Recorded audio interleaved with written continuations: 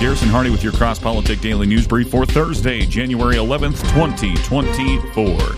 Public houses, or pubs, are not just places to drink beer, wine, cider, or even something a little stronger.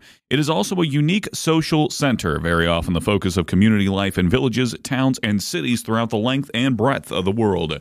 We here at Cross Politic hope to emulate that for you and yours. That's why you should grab yourself a pub membership at FightLaughFeast.com. We need you on this ride with us, so pull up a chair, grab a pint, and join us on this ride, again, at FightLaughFeast.com. Now let's get to the news, and some crazy news at that. Hunter Biden makes surprise appearance at oversight contempt proceeding in Congress, then storms out. It's like a soap opera.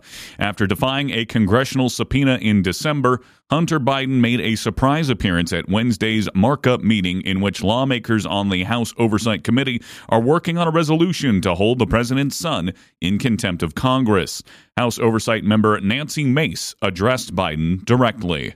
You know, Hunter Biden broke the law. He did so deliberately. You did so flagrantly. You showed up on the Hill, on the Senate side, the day of that congressional subpoena to defy it and spit in the face of this committee. That's what you did. The question the American people are asking us is, what is Hunter Biden so afraid of? Why can't you show up for a congressional deposition? You're here for a political stunt. This is just a PR stunt to you. This is just a game that you are playing with the American people. You're playing with the truth.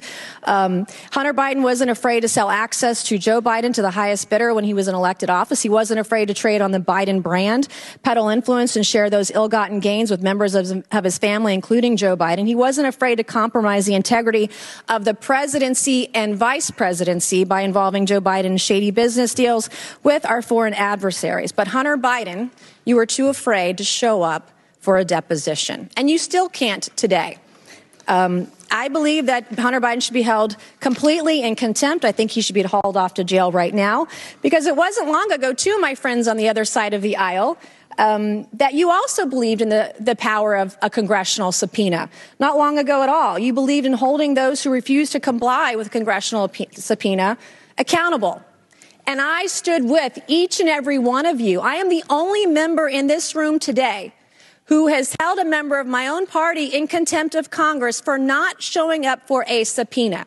And I see nothing but complete hypocrisy on the other side of the aisle. The ranking member of this committee even so eloquently put it, the lesson is, please tell your children out there in America, if you get a subpoena to go before Congress, go. You have a legal responsibility to do so. So the hypocrisy is stunning. What are we to tell our children today? There's nothing the other side can say with a straight face. As the only member of this committee to vote to hold a member of contempt of my own party, let me be clear. This should not be a partisan issue. If Congress issues a subpoena, you show up, period. This is not a responsibility we take lightly. It brings no joy for us to do this, but the president's son broke the law and must be held accountable in the same way anybody else would. I urge my colleagues on both sides of the aisle to do so. And my last message to you, Hunter Biden, you play stupid games, you win stupid prizes. Will the gentlelady yield for a question? Will the gentlelady yield? Will my friend yield from South Carolina? Sure. I do want to commend the gentlelady who was the only Republican who stood up and voted to hold in contempt the Republican members of the House who blatantly and categorically refused to comply with subpoenas that came from the bipartisan January 6th committee. I would like to ask my friend, Ms. Mace from South Carolina, whether she's aware of all the case law which says that the committee has to engage in good faith interaction with the witnesses they've called, and they're supposed to arrive at a solution. And what do you think about the fact that the chairman on multiple occasions gave this witness the opportunity to come before the full committee, and he agreed to that? We issued a congressional subpoena, and I know with your constitutional law background, you know exactly what that means, and he should have showed up. And because of your vote and because of your statements, you should be voting to hold this man in contempt of Congress today.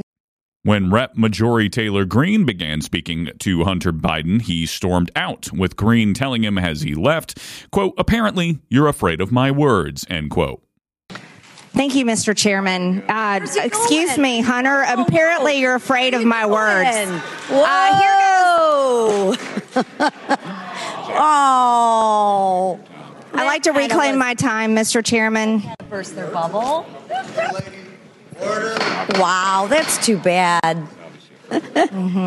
Chair recognizes Ms. Green from Georgia. I think it's clear and obvious for everyone watching this hearing today that Hunter Biden is terrified of strong conservative Republican women because he can't even face my words as I was about to speak to him. What a coward. Then, as Hunter Biden was exiting the building, a man asked him on numerous occasions, "Are you on crack today?"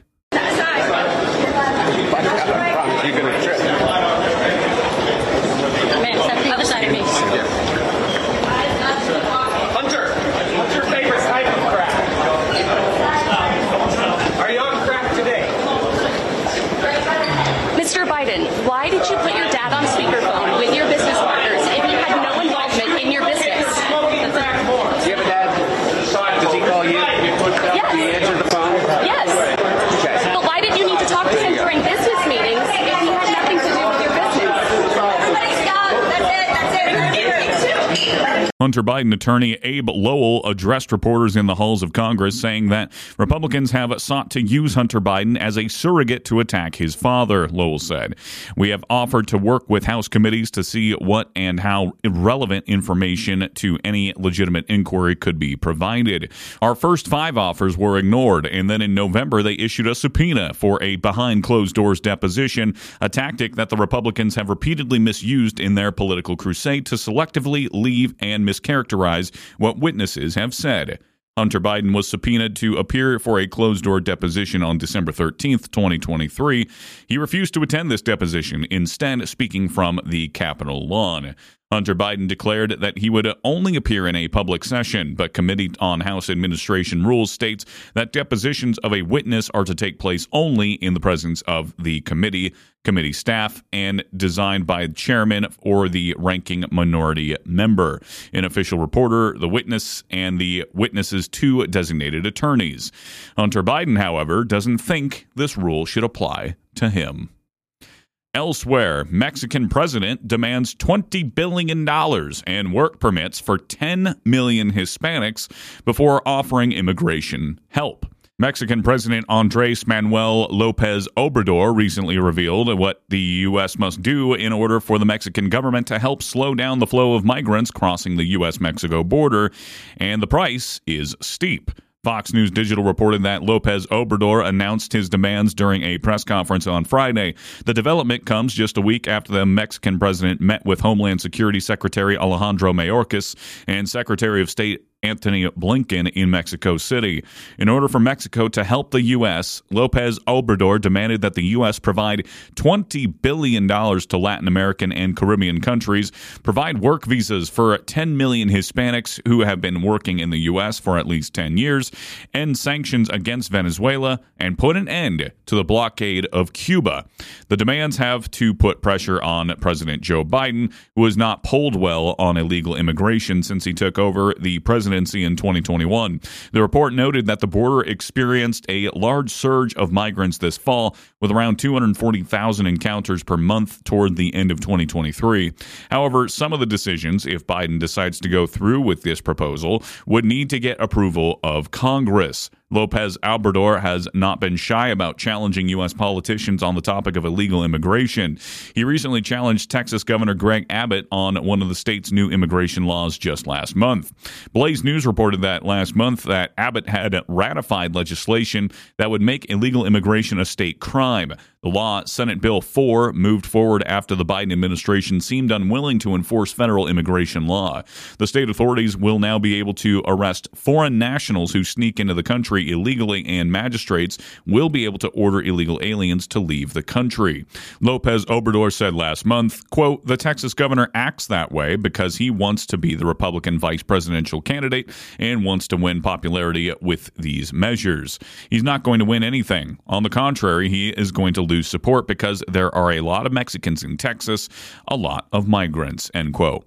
However, the law recently ratified in Texas will not punish those who enter the country legally, only those who attempt to circumvent U.S. law. And now this, Scottish parents could face years in jail for preventing kids from dressing in a way that reflects their sexual orientation or gender identity. Scotland is really making it simple for parents. Let them trans your kids, or you go to jail. You may think that's an overstatement, but that's actually the plan in Scotland. Parents who do not go along with, quote, affirming their child's gender identity could face jail for 7 years. Proposals published on Tuesday state that actions designed to change or suppress another individual's gender identity, causing them physical or psychological harm, would become illegal under the radical law. SNP, or Scotland National Party, ministers acknowledged that so-called conversion practices often took place in a family setting, raising the prospect that parents could be criminalized if they refuse to go along with their child's declaration that they are transgender. Just so you know the extent of this proposal and how it could apply to families, one of the examples of conversion therapy, punishable by jail time, is preventing a child from wearing clothing of their preferred gender identity. So if Billy wants to wear a dress and you stop him, you would be guilty of conversion therapy and be subject to punishment under the law. Even if you don't do anything, the state could preemptively take action against you based solely on your beliefs. If they know you're a conservative Christian in Scotland, they could issue civil orders against you, warning you not to cross the line of telling what your kids to do. You know, like a parent should do. The Scottish National Party is currently the largest and most represented party in Parliament. They hold nearly a majority in the multi-party system. If they're fully on board with this, there's not much that can be done to stop them in Parliament. It's important to note that this is the public consultation phase, which in Scotland and the UK means they have to lay out the plan for public feedback. In this case, until April before moving forward with the proposal. So, my suggestion between now and April is for every freedom and faith-loving Scot to channel his inner Braveheart and publicly oppose this radical anti-family, anti-faith, anti-human proposal from the Scottish Liberals.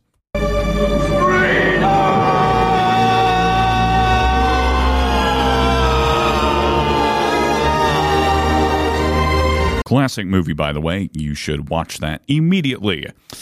Now we go to the state of Washington. The Democrats are at it again. Washington Democrats deem ammo a privilege as way to end gun rights. Washington Democrats opened the 2024 legislative session with another assault on gun rights. This time, they hope to reclassify ammo as a privilege, one that should be subject to an onerous tax because the one thing they love more than taking away guns is taking away your money. State Representatives Mylynn Tai and Liz Berry, both Democrats, introduced House Bill 2238 under the auspices of public safety, claiming access to ammunition is the cause of violence and not their soft on crime policies that go easy on criminals, including those who use guns in their crimes. The bill imposes an 11% sales tax and use tax on ammunition statewide. This would be an additional tax on top of the sales tax and any other tax that may be levied when purchasing ammunition. The city of Seattle, for example, imposes a per-round tax. But the bill also reclassified ammunition, claiming you do not have the right to purchase them as a consumer. Instead, it's labeled a privilege. The legislation creates a new section in pre-existing law that reads, a use tax is levied on every person in this state for the privilege of using ammunition as a consumer at the rate of 11% of the selling price. Neither Reps Tai nor Berry responded to inquiries asking the basis for their claim that ammunition is a privilege, but Washington Democrats have set the stage to make this outrageous claim. Washington Democrats have consistently moved to make gun ownership more onerous for non-criminal Washingtonians. The end goal for Democrats is to ban guns so that we cannot protect ourselves against the criminals that they embolden. Instead of a flat-out ban against guns, they've hoped to reclassify ammunition as a privilege by severely restricting how much of a gun owner can use at a time. The Washington legislature approved a bill to prohibit the sale, distribution, and manufacture of firearm magazines holding more than 10 rounds of ammunition. This is meant to set a precedent claiming Washingtonians do not have a constitutional right to ammunition. Like most of their clearly unconstitutional bills, they're based on a flimsy and purposefully obtuse understanding of the right to bear arms. The Washington State Constitution, Article 1, Section 24, clearly states that the right of the individual citizen to bear arms in defense of himself or the state shall not be impaired. You cannot bear arms if the firearm has no ammunition in it. This provision, like the Second Amendment of the U.S. Constitution, implicitly includes all necessary components of firearms, like ammunition, as essential for the protected exercise of the right to bear arms. Without access to ammunition, the right to bear arms would be rendered meaningless, as firearms without ammunition are unable to fulfill their intended purpose in defense of oneself or the state. In an ironic twist, Democrats are the best gun salesmen. Their actions are pushing Washingtonians into purchases they might not otherwise make. Washington Democrats' interest in banning guns does not extend to the criminals they support with legislation that keeps them out of prison before the end of their sentences under the claim the criminal justice system is racist. By passing legislation that is clearly tied to the rise in crime, they give every Washingtonian ample reason to purchase firearms for self-defense. We have a rise in violent crime in Seattle, where homicides have hit historic highs. Democrats pretend they hold no blame in this new reality. State Reps Tara Simmons and David Hackney pushed a bill in 2022 legislative session to lessen charges against drive-by shooters. It would even be applied retroactively to release a drive-by shooter serving time. They claimed the change promoted racial equity in the criminal legal system because they implied too many black people commit drive-by shootings, and it's unfair for them to be charged more than white people who don't commit as many drive-by shootings. It was as silly an argument as it was racist. Only after considerable public pushback did the bill die. But it seems reasonable to want a firearm to protect yourself when you have pro-criminal legislators pushing dangerous bills. State Rep Roger Goodman, another anti-gun Democrat, is back this year with House Bill 1268. It would prevent judges from offering additional years of prison to violent criminals who use guns during their crimes, stacking on gun enhancement charges. It even offers good time credits or earned release time to felons serving time on a firearm or deadly weapon enhancement. Any one of these criminals released early is reason enough to own a firearm of your own. And that is your news for today. This has been your Cross Politic Daily News Brief. If you like the show, go ahead and hit that share button for me down below. If you want to sign up for a pub membership, a magazine subscription, or tickets to our next conference in Dallas-Fort Worth, head on over to fightlaughfeast.com. And as always, if you want to send me a news story, if you want to ask about our conference this year, or if you want to become a corporate partner of Cross Politic, we need more of you. Email me at garrison@fightlaughfeast.com. For Cross Politic News, I'm Garrison Hardy. Have a great rest of your day, and Lord bless.